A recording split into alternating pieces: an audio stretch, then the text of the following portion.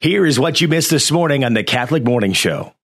Let's go to our next guest. He's author of the book Journeying to a Citadel of Faith. John Paul Sonnen joins me. Hello, John Paul. Hi, how are you doing? I'm doing fine. Is it John or John Paul? Do you go by John Paul? Either or, yeah. I'm going to go John Paul. It's a stronger name. Yeah, John Paul. Yeah, it's a stronger name. That's right. So do you live in Italy then?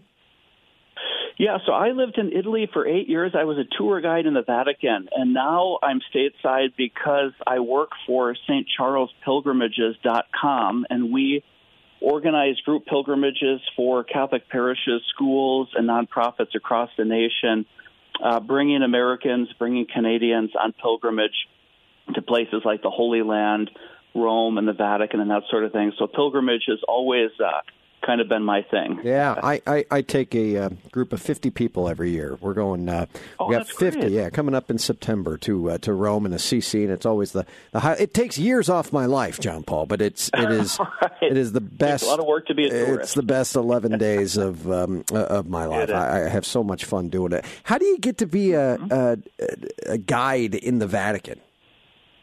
Yeah, so by invitation only. So I was a graduate student in Rome at the Dominican University called the Angelicum, and I was studying history and canon law and philosophy. So they hired me as a history docent, and I was 24 years old and just began doing that. And then after school each day, I would just walk over to the Vatican and lead tours, and then before long it was 2 groups a day in the peak season, and then it just grew and grew, and then they had me running tours to Fatima and Lourdes and the Holy Land, and so I was 8 years doing that, and now it's still a big part of my life.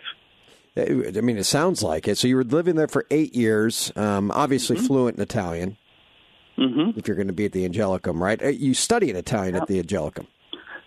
Yes and no. So they have 2 tracks there, which it's in the 1990s, the early 90s, they started an English language track. So you can actually study there in either or, in the English section or the Italian or both, which is what I did. And then so I was crazy learning Italian because I can still remember, my first seminar course where I had to give a presentation in Italian. And then I remember first time I went to confession in Italian, and the first time I did a job interview in Italian. So the language comes with time, but all my guiding, it was all English language groups from the U.S., Canada, and then the British Commonwealth, so Australia, New Zealand, the UK. But it's great because you meet people from all over the world, and then you get to accompany them on their journey. What's your favorite place? Which is a real joy. Well, you've been everywhere. What's your favorite place to visit?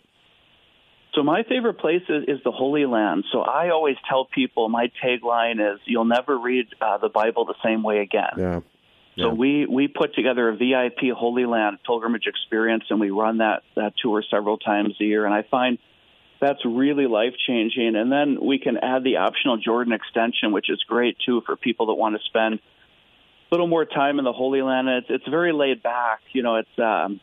It's just a wonderful opportunity, and then for people just to, walk in the footsteps of Christ. So, but it's all great. Rome is great.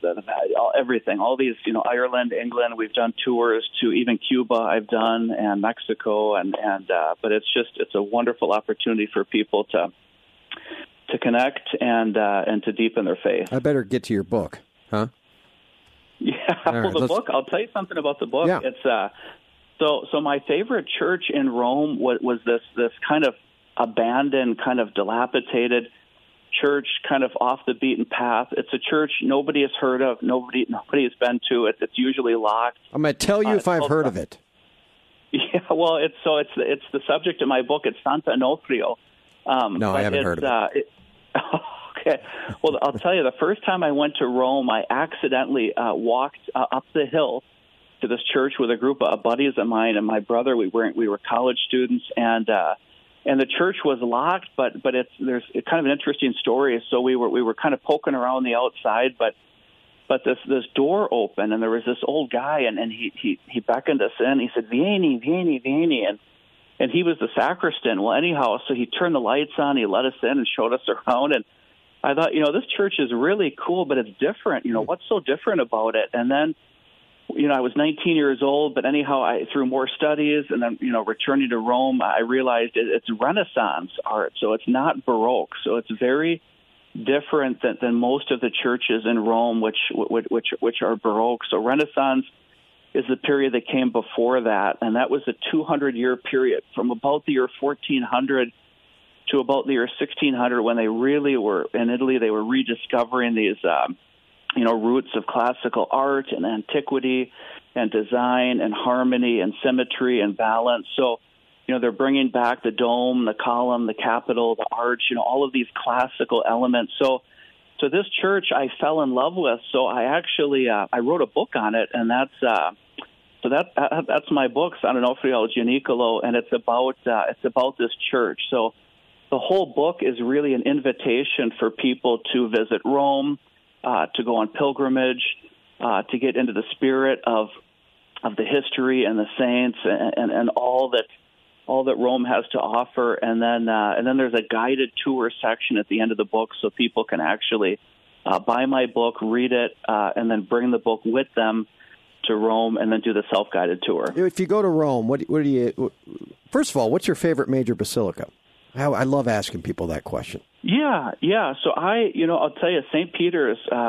It took 120 years to build St. Peter's Basilica, and the great privilege of my life has been that I've been able to enter that church not only hundreds and hundreds and hundreds of times, but also as a parishioner, because I lived there. That was my home for 8 years. So that was my, I lived in the shadow of that dome, that church. So I had that privilege of it. It kind of belonged to me, right? When you live there, and but I'll tell you, they're all amazing. They're all unique.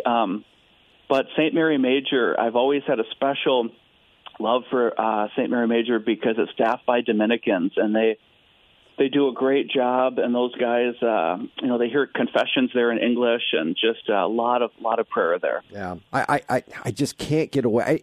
I think it's people's least favorite from everything I gather. But St. John Lateran, I don't know, man. I'm floored when I walk in there. But it always seems to be at the bottom of the list of the four for people that I talk to, and I think it's probably because it's the most modern, if you will. But not modern, and I want to be clear, not modern in terms of how us here in America think of modern. But the Lateran's great. I walk in and I just think this is Catholic, right? Here's these towering figures of the apostles. Like, this is what our church is built on right here. Yeah.